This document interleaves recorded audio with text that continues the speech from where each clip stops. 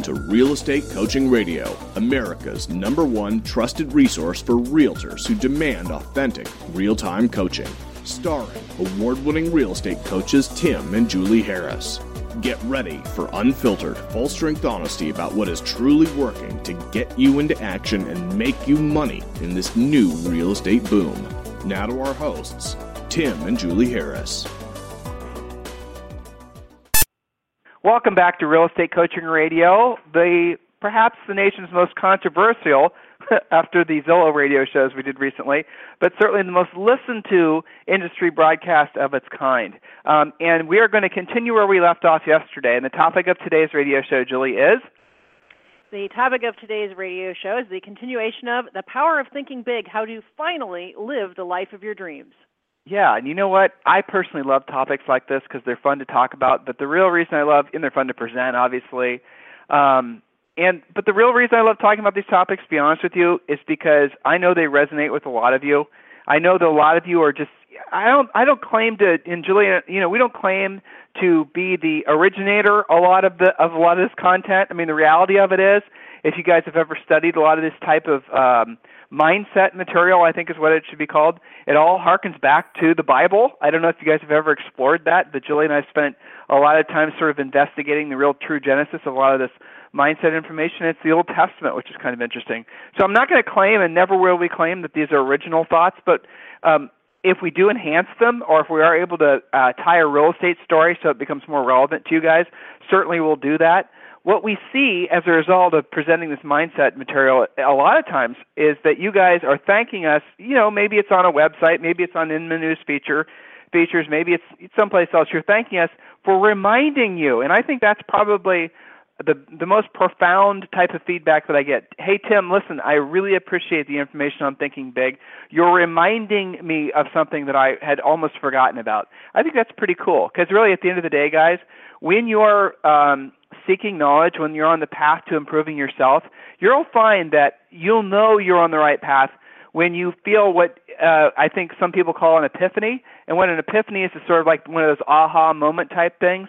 But true knowledge, you're really receiving something, it's really resonating with you. When it doesn't feel like something new, you're not like learning Chinese, or, if you're Chinese, it's not like you're learning German.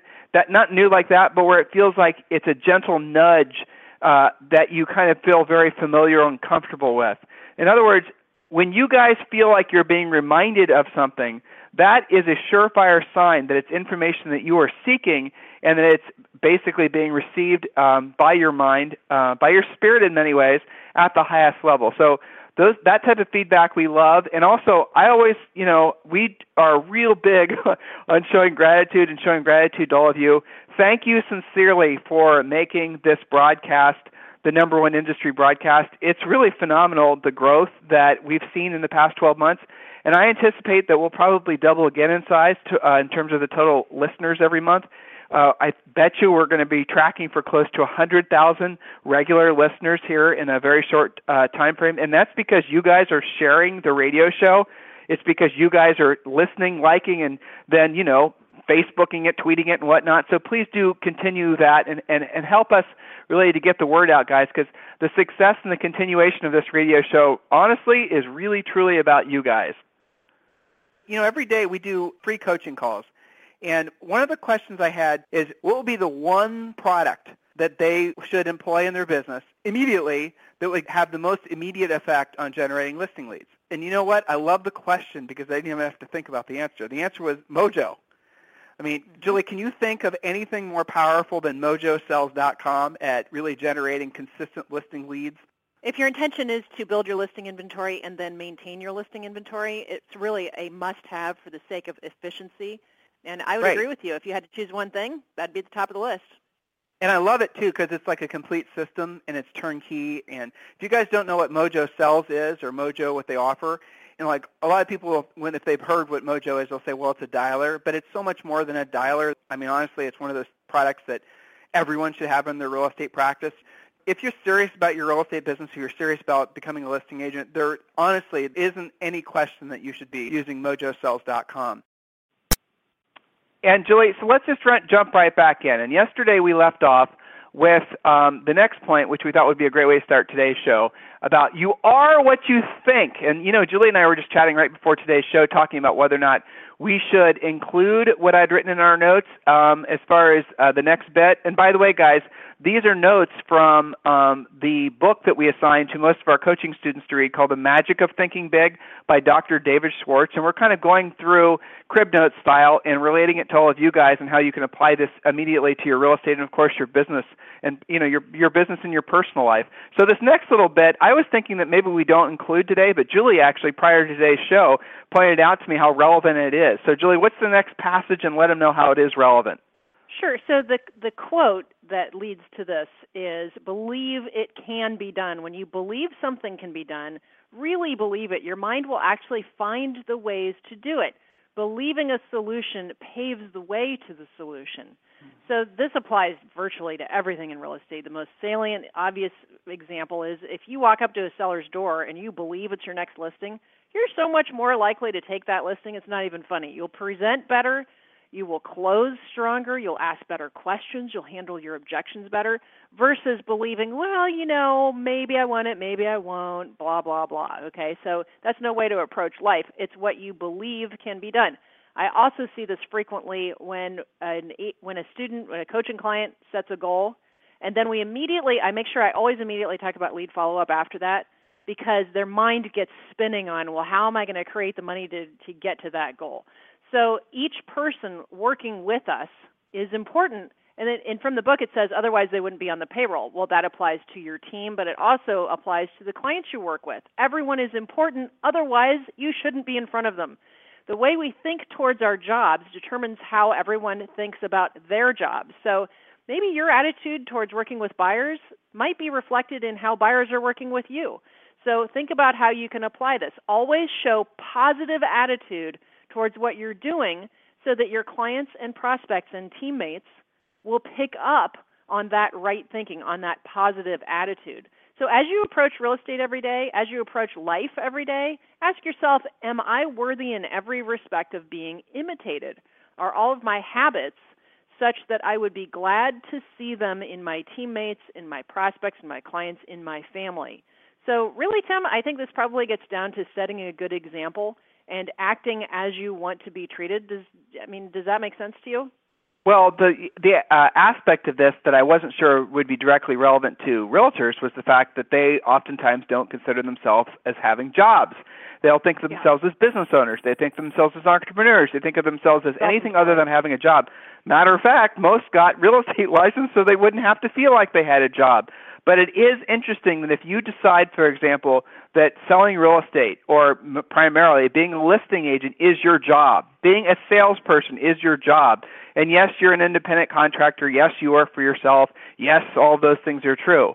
But if you started thinking in terms of this is my job, I'll be judged based on the performance that the services that I provide to obviously the clients, and if I don't do a good job at my job, that I'll be fired. When you put it in that context, and when you think in terms of if you were working for somebody, you will automatically get better results than if you were just thinking in terms of working for yourself as an independent contractor. Because let's just be honest. If we just consider ourselves independent contractors and don't think of ourselves as being essentially employees of, yes, our own company, but, having jobs that are being, bosses holding us accountable, we give ourselves too many breaks, don't we? For sure. Yeah. It's time for you've worked hard enough for 15 minutes. Go take a 45-minute coffee break, Exactly. Oh, no, Facebook really is work. Yeah, no problem. Hanging out on that Facebook group, that is work. Do you think any boss would allow you to do that? You guys know that most people are blocked from getting on Facebook at work. They can't get on Facebook and all the rest of it, all the other things that we all do in the course of our days that we will try to rationalize as work. It's not work. So, the whole job aspect of this is very powerful. So build your I'm sorry, go ahead, Julie, read the next bit. So sell yourself to yourself commercial and practice it out loud in private at least once a day. So this is a very important coaching lesson that we do. Sell yourself on yourself. So the question that you can apply to your practice is, why would I list with you? Sell yourself to yourself. Would you list with you? And if not, why not? If you would list with you, what are 2 or 3 bullet points that make it so you would list with you versus the person that sits in the office next to you. So sell yourself to yourself. Build a 3-minute or less commercial. What are your unique selling propositions? Why do I go with you versus somebody else? And practice it out loud until you can do it succinctly and eloquently if somebody puts you on the spot. If you can't do this, this is a major test, I think, for all agents, Tim, is if you can't tell me succinctly why I would want to do business with you, that says a lot. So can you sell yourself to yourself? But isn't that the very thing and a skill thing? Yeah. Exactly. I mean, what you're just saying, isn't that the very question that prevents agents from actually becoming listing agents? What makes me different? I mean, if you guys write down all your worst case scenario seller questions, what makes you different? How many houses like mine have you sold? What's your average, days on the market? What's your this? What's your that? I mean, if you were to write those questions down and look at them and say, okay, these are all the questions I live in fear of basically having a seller ask me. Well, guys, especially those of you who are in one of our coaching programs, the pre-listing pack that we give you guys, which is basically done for you, all those worst case scenario questions that a seller might ask you are all handled ahead of time. That way you don't get the questions. So when you join our coaching program, guys, the bottom line is all the excuses that you've been giving yourself, maybe you don't know you consciously have been giving yourself, and we're shining light on it today that really you have been giving yourself for focusing primarily on buyers, and now you have to pivot towards sellers. The reality of it is that, these issues that you have that's been holding you in the buyer, agent world, you can break free of those and you can learn how to be a listing agent. The funny thing, guys, is you think the competition's on the listing side of things, and sure, there's lots of competition. The competition's on the buyer side of things, okay? You guys are competing so aggressively with other agents for each and every buyer lead because there's so many of you who have actually been led to believe your whole entire real estate careers, you've been led to believe that at some point in the future you will be somehow ordained a listing agent, or after you've worked with enough clients, then they'll start listing the houses with you when they basically decide to sell the house you sold to them. All these little myths. Oh, you can't work in that price range because you are a new agent, so you have to focus on first-time buyers. I mean, guys, there's validity to all those points, but the reality of it is you can make your own reality. You can choose to decide to be a listing agent. You can choose to be a listing agent of expensive homes. You can focus on first-time buyers. It's really whatever you want for yourself. So, Julie, let's drill down more on the thinking issue. So the how am I thinking checklist. Yeah, this is a great 9-point simple checklist. How am I thinking? Go through checking yourself on this. So number 1, when I worry, here's your checklist. Would an important person worry about this? Would the most successful person I know be disturbed about this thing I'm worrying about? Yes or no? If the answer is no, stop worrying about it. Point number 2, an idea. Would an important person, what would that important person do if he had this idea? What would they do? Would they implement it? Would they get more information? What would an important person that I look up to do with this idea? Number 3, and this is more of an issue for some agents than others, my appearance. Do I look like someone who has maximum self-respect? Do I look like a listing agent? Do I look like somebody with great, beautiful, fantastic listing inventory? If not, what should I do about it? Number 4, and this is something we also work on coaching calls and different levels of this, my language. Am I using the language of successful people? This is, we can stop on this one, right, Tim? So I'm sure you hear on your we could talk calls, about this for 10 hours. Oh, boy. I'm going to try to do that. I might possibly be able, maybe I'll think about that. So what is the language that you're using? What are you actually telling yourself when you walk up to a listing appointment? What's the language in your head? Go ahead. I had a great coaching call today, and I'm only going to use his first name, Leon in L.A., and I know he listens to the radio show. And so, Julie, he just basically essentially lost a listing that he had for over $800,000 with a motivated seller that had to sell. So basically it's $24,000 in lost revenue. He had the seller essentially, and he had received 5 offers on this property. Well, they had inherited the property. Their parents had lived there for a long time. They had an emotional tie to the property, and all these other things that were going on. And they received an offer. It was listed for $825. They received an offer for $810. And Leon was not using the right language to help these people understand the importance of accepting this offer in light of the fact there wasn't a lot of competition right now this time of year, and the first offer is often the best offer, and at least that's counteroffer. And I don't know what he said because I wasn't listening in, but evidently whatever he said didn't resonate with the sellers because they fired him. And so he brought to the coaching call today asking me about what he could have done differently. And I gave him some phrasing. I gave him some language. Like, for example, the first thing I asked him to do is learn how to basically, first of all, be more empathetic and sympathetic towards your sellers. Always remember, even on investment properties, that buying and selling of real estate is never, people will reinforce their decision with analytical information, but at the end of the day, they're always buying or selling for emotional reasons. So when they're buying, they're excited because they're moving into a new house, but when they're selling, oftentimes it's for a sad reason sometimes. In this particular case, this being a great example, because if I remember correctly, the parents had passed away. So the moral of the story is that Leon had to learn different phrasing. For example, when he, opposed to just hitting him over the head with the analytical CMA information about why they need to sell now and the market data and the stats and the graphs and all the other stuff that, basically a lot of agents think are going to convince sellers, I said, I scripted him and say, something along the lines of, Mr. Seller, can I tell you what scares me for you about your decision just to let this offer go? And then, okay, the seller says, sure, we'll go ahead. Well, first of all, by asking permission to give them bad news, using the right language, you're all of a sudden moving them away from the defensive posture, at least momentarily. And then you go into, Mr. Seller, listen, I want you to understand that I am 100% behind any decision that you make. And, of course, if you want to let this buyer go, that's fantastic. That's your decision. I will 100% reinforce and back you up on that decision. Please understand that I'm here for you, and it's my job to get you the best price and best terms. In other words, listeners, what he wanted to do, or what he needs to do, is he needs to almost oversell the fact that despite the fact that the seller's in an emotional state not liking the offer, the language he uses has to be reminding the sellers that he is working for them, and he's not trying to just advocate for the buyer or advocate for a lower offer. What scares me for you, Mr. Seller, is that if we don't accept the offer, if we don't at least counteroffer the offer, in another 30 days or less, we're going to be competing with a lot more inventory that might actually represent a better value in the eyes of the buyers, and that's going to leave us in a position of wishing we'd accepted this offer, at least countered this offer. And I don't want you to be looking in your rearview mirror with regrets.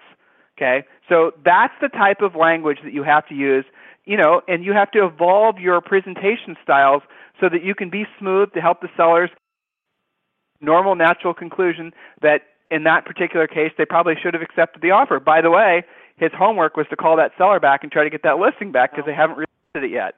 So, Julie, what's the next point? Yeah, that's perfect. Be on the same side of the table as your clients because they are very sensitive to that, especially now. So, number 5, would an important person read this? Some of you guys need to catch yourself during the day wondering what kind of website are you on anyway. So would an important person actually read this? Number 6, conversation. Is this something successful people would discuss? Is it appropriate? Is it salient to the conversation? Is it moving things forward? So conversation. Is this what successful people would discuss? Number 7, and this is another big black hole of real estate deals. When I lose my temper, when an important person get mad at what I'm mad at, sometimes you guys like to get unglued, and there are certain agents out there that think that negotiating is beating the crap out of the other side. Negotiating is bringing two parties together to have a reasonable result that both are happy with. Your job is to mediate, not to come unglued and, throw things around and hang up on each other, right? And some agents, when they lose their temper, they are really unglued. So would an important person that you look up to get mad at what you're mad at? Or would they manage the situation? And that goes back to what you were talking about, Tim, is managing your language when you're in front of your clients and prospects. So even your jokes, point number 8, my jokes, is this the kind of a joke that an important person would tell? Am I being appropriate? Is it funny? Is it cute? Is it fun? Or is it just weird? Okay. So number 9, my job. How does an important person describe his job to others? And in real estate, Tim, agents who are meeting or exceeding their goals, otherwise known by some as top producers, the agents that agents look up to. If you were to ask them what their job is, when they really have that figured out, the answer is creating leads, following up on them, pre-qualifying, presenting, negotiating, and closing. Agents who haven't actually thought that out will say things that kind of make sense and certainly are true, like, taking care of clients and showing property and this and that. And that's all true. But what is your job as someone who you would like other agents to look up to, as someone who is meeting or exceeding your goals? What is your job? Can you describe it to other people? What do you actually do? And sometimes, Tim, it's kind of fun to put agents on the spot on this. If I will ask them, what do your 10 sellers think you do during the day? Okay? Yeah. And if they knew what you actually do, would you still have those listings? It's a nice mindset test, I think. Well, Julie, let me tell them the story about last year. We've received 2, maybe 3 offers, or at least, how would you call it, casting agents and talent scouts emailing us, asking us if we wanted to do reality TV shows. And they haven't been a fit for us. We're not really looking for anything because, frankly, the whole idea of doing a reality TV show just makes my teeth itch. But, it's one of these on the real estate-oriented channels maybe, and these were casting agents, and they kind of were just looking to fill spots of hosts. So they're asking us to be hosts for these particular shows. And the reason that we're a great fit is because the shows were all geared towards flippers and things like that, which isn't really our wheelhouse. But it's funny. The last show that that we were say, hey, we're not a good fit, but how about this for an idea? It was what we were going to call basically. The idea was Julie and I were going to take one of our coaching students per episode, and we are just going to pop in. We are going to show up at their office. We are going to show up at their office at 9 o'clock, and we are going to essentially follow them around. We may have even had cameras put in their there's places of business ahead of time. We may have even had them watched prior so we could actually see what their working habits were. And then, so it'd be like a real estate intervention show. So then we go from like the before, and then there's the after some coaching and some really putting in place some great business systems and all the rest of it. Now, we thought that would be a great radio or TV show, but I've yet to find somebody else that agrees. But would you want to be on a TV show like that? Would you sign your name up to be on? Some of you would. I know some of you would, be phenomenal. Matter of fact, the before and the after would probably be about the same because you're doing such a great job. But the rest of you, those of you right now are thinking, there's no way in hell I would do something like that. Well, those are the ones, and that's a majority of you, that if you're being honest with yourself, you need to start thinking about where are the areas that you need to improve and what are those areas that are going to have the most dramatic effect on your business. So, Julie, the next bit. You got it. So cement in your mind the question, is this the way an important person does it? Point number 1, look important. Number 2, actually think what you're doing is important. Number 3, give yourself a pep talk several times a day. Build a sell yourself to yourself commercial in your mind and actually sell yourself to yourself a few times a day. Number 4, in all of life's situations, ask yourself, is this the way an important person thinks? Put yourself through that filter and then make the necessary changes if you're answering no to those things. So do you look like, sound like, act like, and think like the person that you are trying to be, the person that you want to be perceived at? So these are some really great questions and some accountability to be writing down and take seriously. So Tim, the next thing is talking about managing your environment. It says, go first class. So what does that mean? Well, okay, so Jules, why don't you just go ahead and jump in for the sake of time. We can actually cover this section too because this is really important.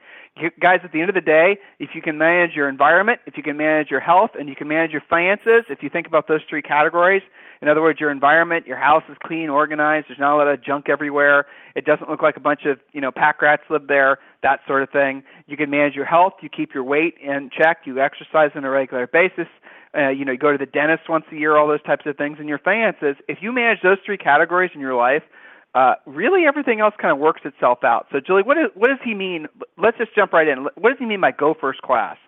So the number 1 obstacle on the road to high-level success is the feeling that major accomplishment is beyond reach.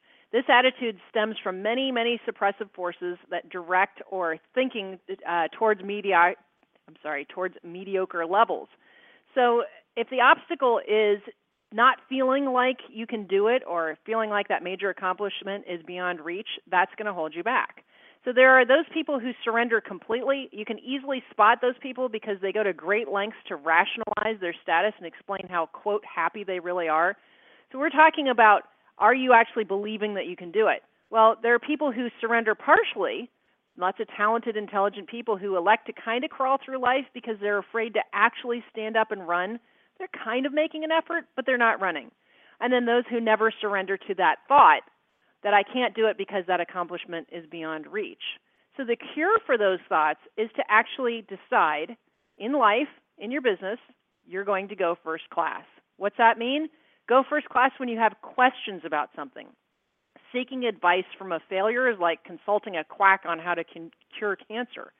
I mean, I have to say, coaching. Go to freecoachingcallsforagents.com. Get advice from people who have actually sold real estate before, for example. Actually, Julie, this is a good plug for the new website that we just updated. Right. Yeah. Guys, if you're shopping for a coach, and I know a lot of you are, I would say, I don't know. I mean, that's a frequent question I get on free coaching call requests in the notes. I'm, looking for a coach, and I've had this coach in the past, or I've been in this coaching organization, and da-da-da-da-da. You guys don't know what questions to ask when hiring a coach? Well, we did it for you. Go to compareacoach.com, compareacoach.com, and I think there's 10 questions. There might be more than 10 questions now that, frankly, you need to be asking before you hire a coach. And some of them I think you guys will laugh about, and others I think you'll really be challenged over. But go to compareacoach.com. So go ahead, Jules. Yes. So again, we're talking about going first class. That was having to do with questions. Go first class. Think about what happens. This is a great thought, great quote from the book. What happens on weekends and between 6 p.m. and 9 a.m. directly affects a person's performance from 9 a.m. to 6 p.m. So that time that you think as your off time, you're not at work time, that actually greatly affects you. So go first class. It's an excellent rule to follow in everything that you do, including the goods and services you buy. And Tim, you and I talk about this a lot. Sometimes you end up rebuying something because you went cheap in the first place, which means you ended up spending 2 or 3 times what you would have normally. The blender that we just bought. Oh, yeah, that's a great example. Yeah, the blender we just bought. Right? Huh. We had some KitchenAid blender, and I make Julie and our family smoothies every morning after we all work out, and this KitchenAid blender just started to self-destruct, and this thing wasn't old, but what a piece of crap this thing was. Plastic fractures everywhere, and then what was it, 2 weeks ago, I'm using the thing, and it's like, nothing's happening. I looked down the blender, the actual blade had fractured. The metal blade was made from pop metal, and it just, all right, so whatever. So I go online and I start researching all these different blenders, and a really nice blender is not cheap, $500-600, and there's some out there for $1,200, the commercial grade ones. So I bought the best consumer grade blender, and that thing showed up 2 days ago. And let me tell you guys, Blendtec, by the way, if you want to research blenders, Blendtec, and there's, anyway, that's when we bought. Man, the thing is sweet. All right, it costs probably 5 times, maybe 5.5 times. I didn't tell Julie the actual price of a normal KitchenAid blender, but it is like the iPod of blenders. It's brilliant.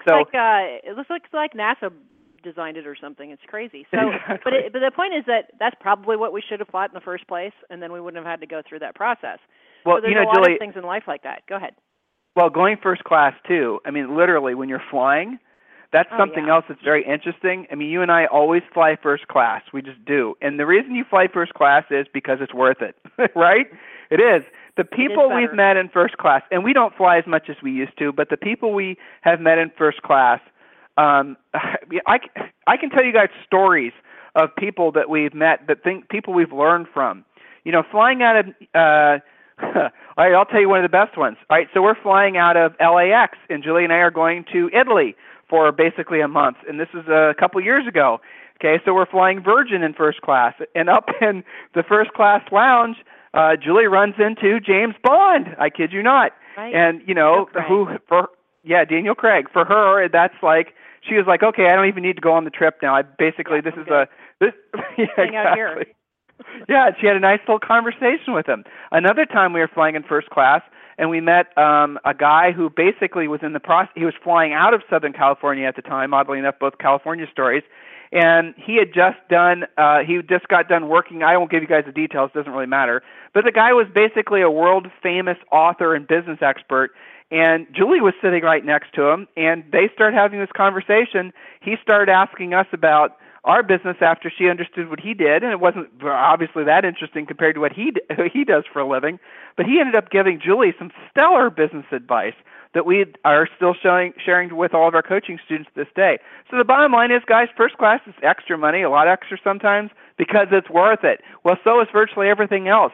Very rarely, especially in this day and age, are you going to find something that's the top echelon of whatever it is that you're willing to purchase that doesn't represent a value for what you're paying. You know, it's easy for us to rationalize that, you know, a pair of tennis shoes for $50 is as good as a pair of tennis shoes for $200. Well, they don't last as long. They're not as comfortable. They're not as good on your feet. I mean, there's lots and lots of differences. So always go first class, and if you can't afford to go first class, hey, how about this? Don't buy it at all until you can afford to. So, Julie, we're going to pick up the radio show, I think, on this topic. I know we have 2 interviews this week, so we might be picking this one up next week. But, guys, again, thank you for all the great feedback on the radio shows. Thank you for bearing with some of the controversy that I know we brought upon ourselves talking about Zillow and what's going to happen as a result of ListHub no longer syndicating listings to them. If you guys want to read and listen more about that particular topic or any of the other literally hundreds of other radio shows we've done, just go to realestatecoachingradio.com, realestatecoachingradio.com. If you want to drill down more on the topic that we're presenting to you the past couple days about thinking big, go to Amazon and buy the book by Dr. David Schwartz. It's called The Magic of Thinking Big. It's a classic book that should definitely be part of your success bookshelf. In the meantime, guys, thank you for listening. Thank you for being so supportive. Thank you for sharing today's radio show and all the others with all of your real estate friends and family members. We certainly appreciate it. And we'll talk with you on the radio tomorrow. This program has been a presentation by Tim and Julie Harris, Real Estate Coaching. For more information on our real estate coaching and training programs, visit our website at timandjulieharris.com. Remember to tune in weekdays at noon for upcoming shows, and until next time, thank you for listening to Real Estate Coaching Radio with Tim and Julie Harris.